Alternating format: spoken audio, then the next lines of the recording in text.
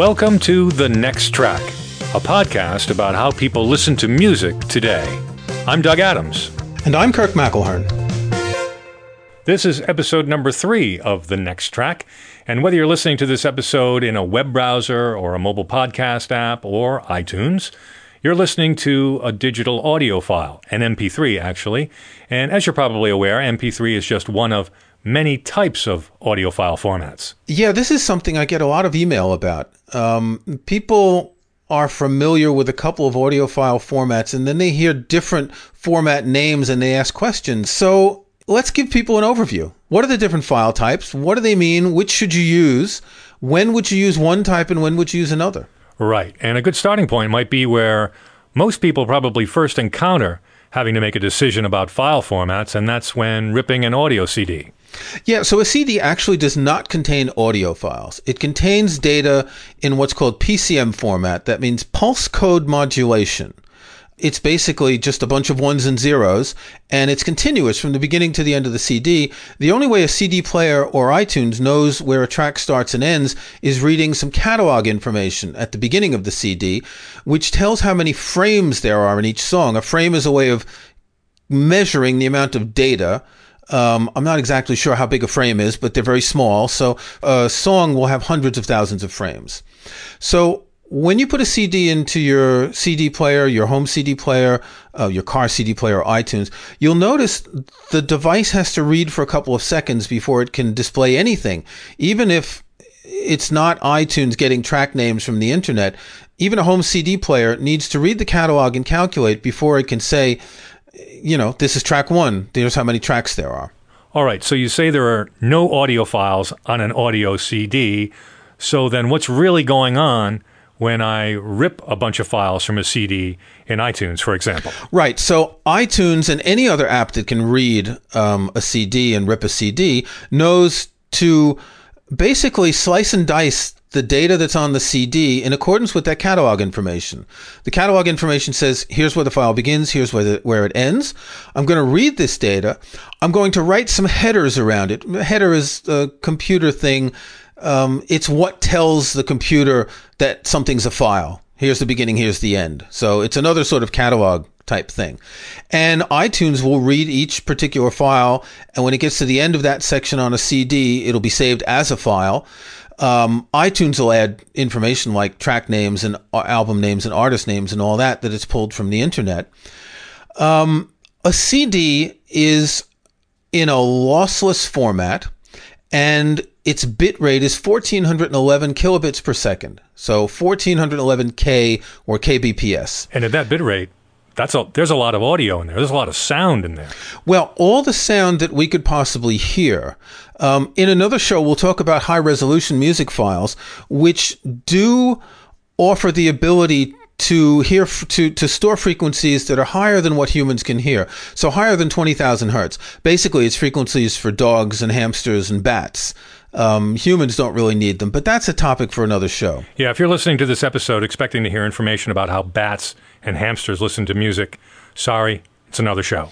So that 1411 kilobit file is, if you were to copy that directly onto your computer and not rip it, you could save it as what's called an AIFF or a WAV file. So AIFF, audio interchange file format, and WAV, WAV, which is waveform audio format. WAV is commonly used on Windows. AIFF is commonly used on Mac. They're virtually identical except for the headers that define the files. I mentioned headers earlier. It's just the generic catalog information that says to the computer, this is a file. So that's what you have on your CD. Now, when you rip it with iTunes, we'll use iTunes as an example, as we'll do in most episodes here, because we're both people who work a lot with iTunes, but there are plenty of other apps that can rip your CDs. When you rip in iTunes, you have a number of choices for audio file formats. So I've just explained what WAV and AIFF are. They are uncompressed audio files. They contain, as you said a minute ago, as much audio as possible without being in high resolution. It's 10 megs a minute. They're very large files. It's 10 megabytes per minute, and if you think about a CD is containing about 700 megabytes, a CD contains roughly 70 You can get as much as nearly 80 minutes these days, so it would be about 800 megabytes. But on average, a CD is 600 to 700 megabytes, and so the A for WAV files from a CD would be that large. Very large. Now, some people actually rip in A and WAV formats. There's really no point in doing that because there are equivalent lossless formats. I'll get to that in just a second, but first, one of the problems with AIF and WAV files in iTunes, particularly WAV files, is they don't store tags very well, and that's the metadata that you add an album name, a song name, album artwork. If you take them out of iTunes, you'll lose the metadata. Maybe not all of it, depending if you have iTunes saving the track name as the file name, that'll be retained, but every once in a while, I get an album from a music PR person in WAV files, and they think, oh, we're going to give the best quality files. And you put it in iTunes, it's track 1, track 2, track 3, etc. AIF files do store a little bit more metadata, but they're problematic for metadata. The other problem, of course, is they take up much more space. Now, in iTunes, you can save files in a format called Apple Lossless. And this is a format that Apple created some time ago that they released as open source in 2011. Apple Lossless retains the exact same musical data from the CD or from the WAV or AIF files, but compresses it in a lossless format. Okay, we're going to be tossing these terms around a lot, lossless and lossy. What in general is meant by lossless and what is meant by lossy? So lossless compression is like when you have a word processing file and you compress it into a zip file. Let's say you have the text of Shakespeare's Hamlet, for example, and you compress it.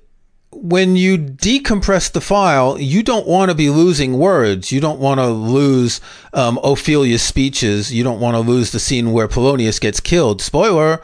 So you want to have exactly the same thing that comes out of the compressed file as what goes into it. That's lossless compression.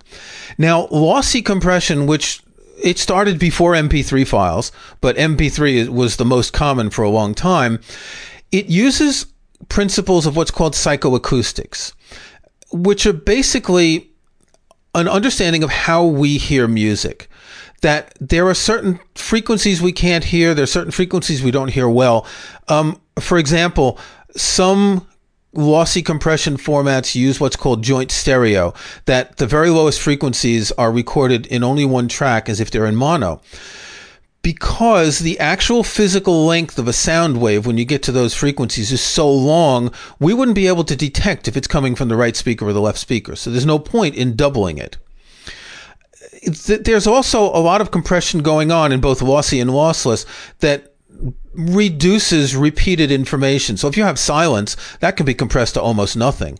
If you have a continuous tone, that can be compressed as well because it's repeated. But lossy compression, it essentially removes some of the musical information, but mostly music that you really can't hear. I have to admit here that years ago when I first started working with compression formats, while I understood the two concepts of lossless and lossy, I would confuse the terms all the time. So I had to force myself to remember that lossless compression is like boneless. When you buy a boneless steak, there's no bones. So likewise with lossless compression, there's no loss. On the other hand, lossy files, they have so much loss, they are lossy. I mean, they're wicked lossy. So that was the way I tried to force myself to remember the two concepts and making sure I linked them with the same terms. In iTunes, AAC and MP3 are lossy compression formats, and obviously Apple Lossless is a lossless format. Right. Now, how much loss is there? I think the best example is to use the AAC format, which is the default in iTunes. AAC is not, as many people think, a format that Apple created. They tend to think because of the A, or the two A's in it, Apple is one of those words, it means advanced audio coding. It's technically part of the MP4 standard, which is the sequel to the MP3 format. If you were to rip a CD in AAC format at 256K, that's the bit rate that Apple uses on the iTunes store. If you were to do a blind test listening to a CD and listening to that rip, you probably couldn't hear the difference between the two. And that's a tribute to the quality and efficiency of the AAC algorithm. Even though it's lossy, like MP3, and a lot of data is removed during the compression process, the sound quality is really good. you really need very, very good audio equipment and golden ears to hear the difference. It's that good. So your first option in choosing which files to rip is to choose between lossless and lossy. Now, we've gone through big changes in storage capacity. Remember that very first iPod, 1,000 songs in your pocket and 5 gigabytes? Well, that was using 128K MP3 files. AAC wasn't used at the time yet in iTunes. 1,000 files and 5 megabytes. That's amazing. Now, if I look at my Grateful Dead, let's see, I think it's 12 CDs, 5 concerts that I ripped yesterday. It's about 4 gigabytes in lossless. So that would have almost filled up the first iPod. Well, that obviously isn't 1,000 songs. It's not 1,000 songs. It's 99 songs to be exact. Yeah. Some of them quite long, 12 minutes, 16 minutes, Grateful Dead concerts. But when we originally had to worry about storage, we were using very low bit rates. We were using 128, 96, even 64 because, when you had one of those early players, even pre-iPod with an SD card, and you had, 100 megabytes that you could put on it, you wanted to squeeze as much music as possible. And it didn't really sound good, did it? No, not really. But I think most casual users probably didn't care. I mean, the default settings on a lot of rippers was 128 MP3 at 44. And so they just ripped at that. I was a little pickier than that. Well, what did you rip at back in the day? Originally, back in the last century, I probably ripped everything at 128 MP3. And then when AAC came along, I ripped at 128 AAC. But then I switched to 160 AAC because I had the room. And I thought that was a good compromise between quality and file size. So I ripped at 160 for a long time. Yeah, so that's exactly what I did. For ages, I picked 160. And I did blind tests at the time. And I tested like 128 and 160 and 192 and 256. And I could hear a difference between the 160 and the 256, but it wasn't that jarring. And I figured I'd rather go for quantity. A few years ago, I switched to 256 because it's just, we have the storage. Yeah, having more storage nowadays is really the difference. It's only been fairly recently that people have a 100% digital file library. For a long time, a person's primary library was their CD collection, and they only ripped stuff in order to take it with them on a device. It wasn't for critical listening, it was just for casual listening. So at some point in iTunes history, I don't remember exactly when, an option was added to iTunes to allow you to convert higher bitrate songs to a specific bitrate. With that, and with the fact that storage is cheap these days, I now rip in lossless, everything new. There are a couple of reasons for that. It's not so much the quality. I can't hear the difference between 256 and lossless, but you end up with an archival quality of an audio file that you can always convert to a lower bit rate, as I do when I automatically sync my music to my devices. I have re-ripped some of my music from 160 to 256 and re-ripped some of it from 256 to lossless. I don't want to ever have to do that again. Yeah, I've been doing that too, ripping everything as Apple lossless. I found that every 3 or 4 years as I updated to larger hard drives, I'd take advantage of having more space and I'd re-rip a lot of CDs to a higher bit rate. What I've been doing is just do one last rip as lossless, boxed up the CDs and put them in a closet and get them out of the way. It just makes it easier keeping everything as files. Yeah, it does. It'll save time in the future.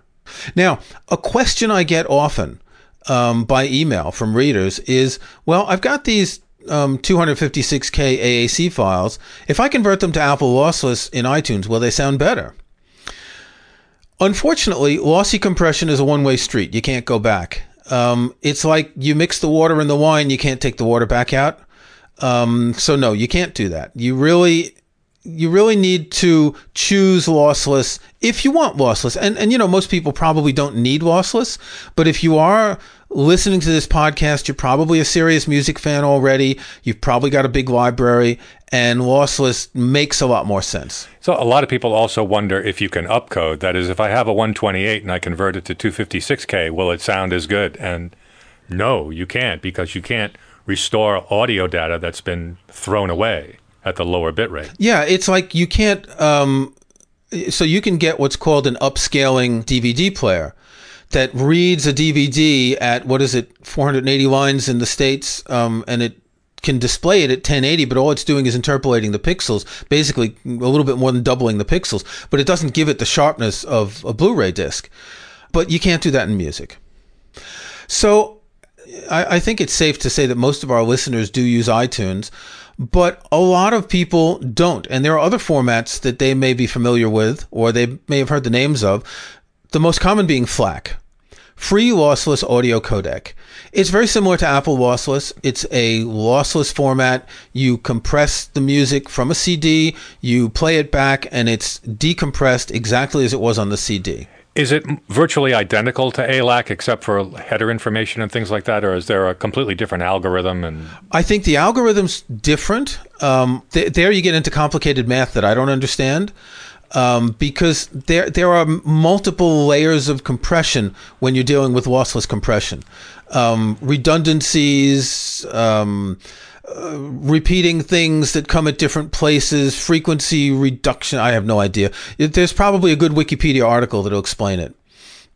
Now, iTunes has never supported FLAC.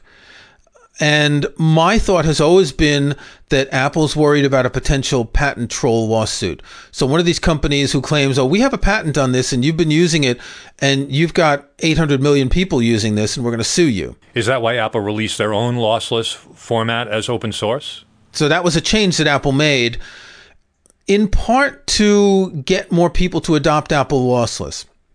And here's a reason why. If you stream music using AirPlay to a third-party device, not an Apple device, what iTunes does is it converts the music, whatever you have, it converts it to Apple lossless. It's not making it better. It's just making a sort of a benchmark format that anything can read. And then the device that plays back the AirPlay is reading the Apple lossless and converting it into audio.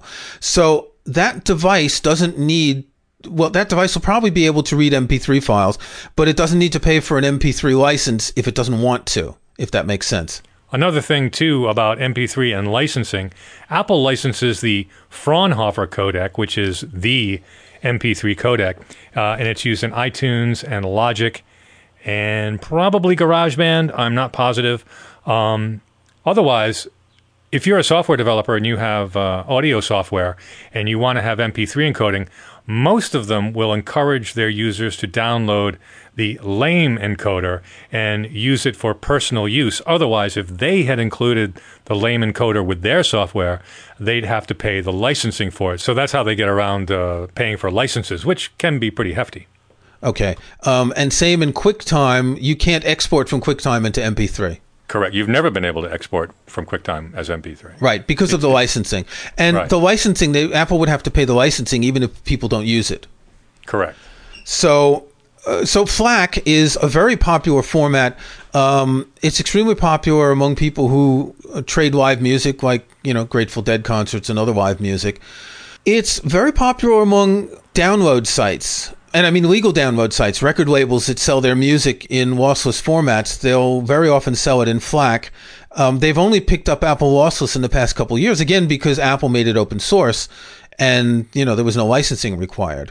So I think the reason Apple doesn't support FLAC in iTunes is that they're worried about a patent troll coming in and suing them, saying, well, we own a patent to this sort of audio compression and you've got 800 million devices and we're going to sue you. Microsoft didn't support FLAC for a long time. I don't think Windows natively supports FLAC either. You have to get a FLAC hack. You either have to use a third-party app or plugin, and same boat that Apple users are in. If you do get FLAC files, and I buy FLAC files from Bandcamp and other places like that, you can just convert them to Apple lossless. It's really the same. I mean, it's got a different name and all that, and the compression is calculated differently, but you don't lose anything. So if you convert it, the FLAC file gets read, gets converted to a lossless, uncompressed file, like an AIF file, and then reconverted to Apple lossless. The app I always recommend is called XLD, or X Lossless Decoder. We'll put a link in the show notes. It's a free app by a Japanese developer. It's extremely well done. It can read and write in a dozen formats: WAV, AIF, different PCM formats, WAV 64, Direct Stream Digital, that's the format that's used in Super Audio CDs, FLAC, MPEG-4 HEAAC. That's high efficiency AAC. That's also an option in iTunes import settings. It's really good quality at very low bit rates, mostly used for voice. It has a lame MP3 codec. So Lame is one of the better MP3 codecs. It's an open source. So that's more formats than you would ever need. Pretty much. And XLD is free. Now, there's another funny sounding format that isn't very popular. It's called Ogg Vorbis. That's called OGG-VORBIS. Spotify uses Ogg Vorbis, strangely enough. I forgot about that. Yeah, it's an open source format. I think it's somehow related to FLAC, and we'll put some links in the show notes with Wikipedia articles and more information about this. It's a lossy compressed format, and it's open source, and iTunes doesn't support it. It's not very common. I don't see Ogg Vorbis files. If you buy something from Bandcamp, they offer like every format but Ogg Vorbis. I have to admit that back in the early days of Ogg Vorbis, I was somewhat of an Ogg Vorbis snob, but open source, high quality. But iTunes never supported it, so I just stopped using it. Yeah, so you can play Ogg Vorbis files on Android devices, I think. Probably even Windows. So a lot of these compression formats were initially made for sending voice over wires. That's right, phone lines. It was probably 20 years ago I started using MP3. I used to work at a production studio for a radio station, and we would master all of our stuff down to WAV, which was fine if you were just going to use it locally, but frequently we had to send stuff out to other radio stations or to some of our other facilities. So we'd convert it to MP3 and send it over a phone line. We had a special device all hooked up to do that. But it never occurred to us that someday in the future we'd actually have our entire music collection on MP3 or some compressed format. It was just a tool. It was like Zip for audio. Doug, do you know what the first mass-produced digital audio player was? I do not. It was the Audible player. Audible? It was also called Mobile Player or Digital Words to Go. It was made by Audible in 1998 for audiobooks. Oh, yeah, it was a small thing. It was a tiny little device, and I had one maybe in 1999. It initially had 4 megabytes of memory, which was about 2 hours of audiobooks. Audiobooks are at very low bit rates. Usually, back then they were using like 8 kilobits. Sure. And now they're at 32 or 64. It had really simple controls, just a couple of buttons. It was a little bit bigger than an iPod Shuffle.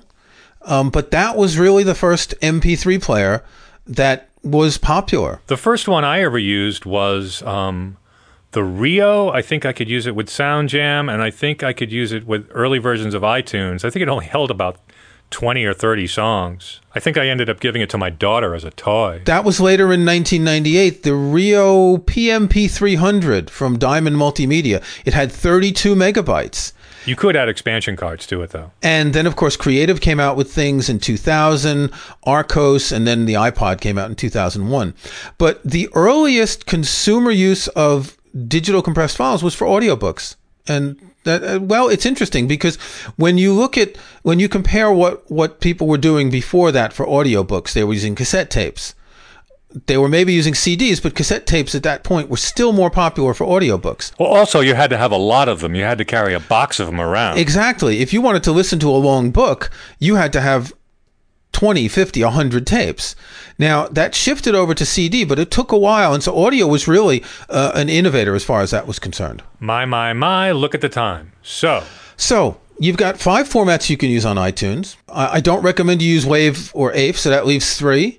Whether you use AAC or MP3 depends on what you're going to play your music on. A few years ago, I would have been more hesitant to recommend AAC to everyone, but now most players support AAC.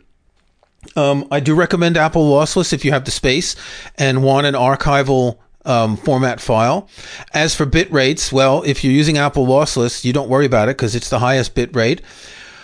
For anything else, I'd recommend using what iTunes calls the iTunes Plus setting. It's 256K. It's very good quality. And other than that, don't get obsessed about your audio file formats and your bit rates. A lot of people do. This is all about the music. It's not about making sure that everything is just exactly perfect when you rip your CDs. Right. It's not about getting it right, which seems to be what a lot of people think is necessary. It's really more about how it sounds to you, how and where you'll be playing music. So feel free to experiment with different formats and different settings. You can always delete it and reconvert later. It's software. And hopefully we've given you a little more information to help you make those decisions with your music collection. We like to wrap up each episode of The Next Track with our next tracks, and that's the music that each of us has got ready to play at home. What are you going to be listening to, Kirk? Well, I have a very large classical music library, and recently I pulled out a 3-disc set of songs by Franz Schubert. In our first episode, we were talking about the difference between songs and albums, and Schubert, who wrote more than 800 songs, also wrote a few albums, and they're called song cycles. The word that's used for this is Lied, which means song in German, or Lieder, which is the plural of song.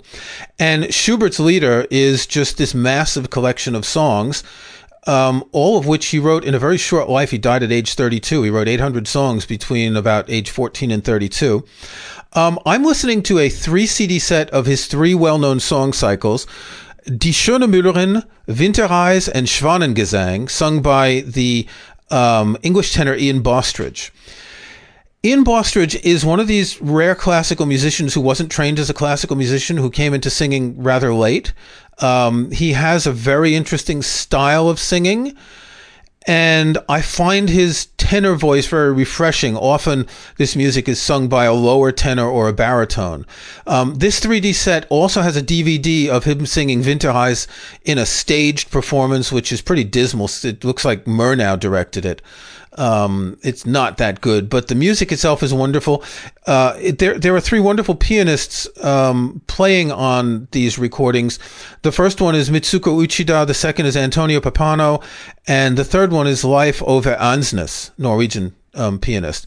So if you've never heard Schubert's Lieder, this is some of the most extraordinary music of the early 19th century, and this is by all means a wonderful recording to pick as a first taste. My next track is a collection of greatest hits by Tomita. In case you don't know, Isao Tomita, who recently passed away, was a Japanese music composer and early pioneer of synthesizer music, beginning back in the 60s. He was one of the more popular electronic artists who, rather than try to emulate real musical instruments, perhaps like in the vein of Wendy Carlos, he was really into imagining new sounds and demonstrated this technique by recording well-known pieces, much like Wendy Carlos's Switched on Bach. But Tomita was a little more out there, a little more ambient, a little more avant-garde. When I was a kid, the first album I ever heard by Tomita that I was enchanted by was something called Snowflakes Are Dancing. It was a collection of Debussy pieces. I haven't been able to find that album, but I did manage to find Tomita's Greatest Hits, which has a few cuts from that, and I'm looking forward to hearing it. This has been The Next Track, a podcast about how people listen to music today. You can find show notes and links to some of the things we talked about in this and other episodes at thenexttrack.com. There's also a contact form there you can use to send us comments. If you like the show, we hope you'll subscribe in iTunes or your favorite podcast app. And please think about giving us a review or rating. We'd appreciate that. I'm Doug Adams, and for Kirk McElhearn, thanks for listening. We'll talk to you next time.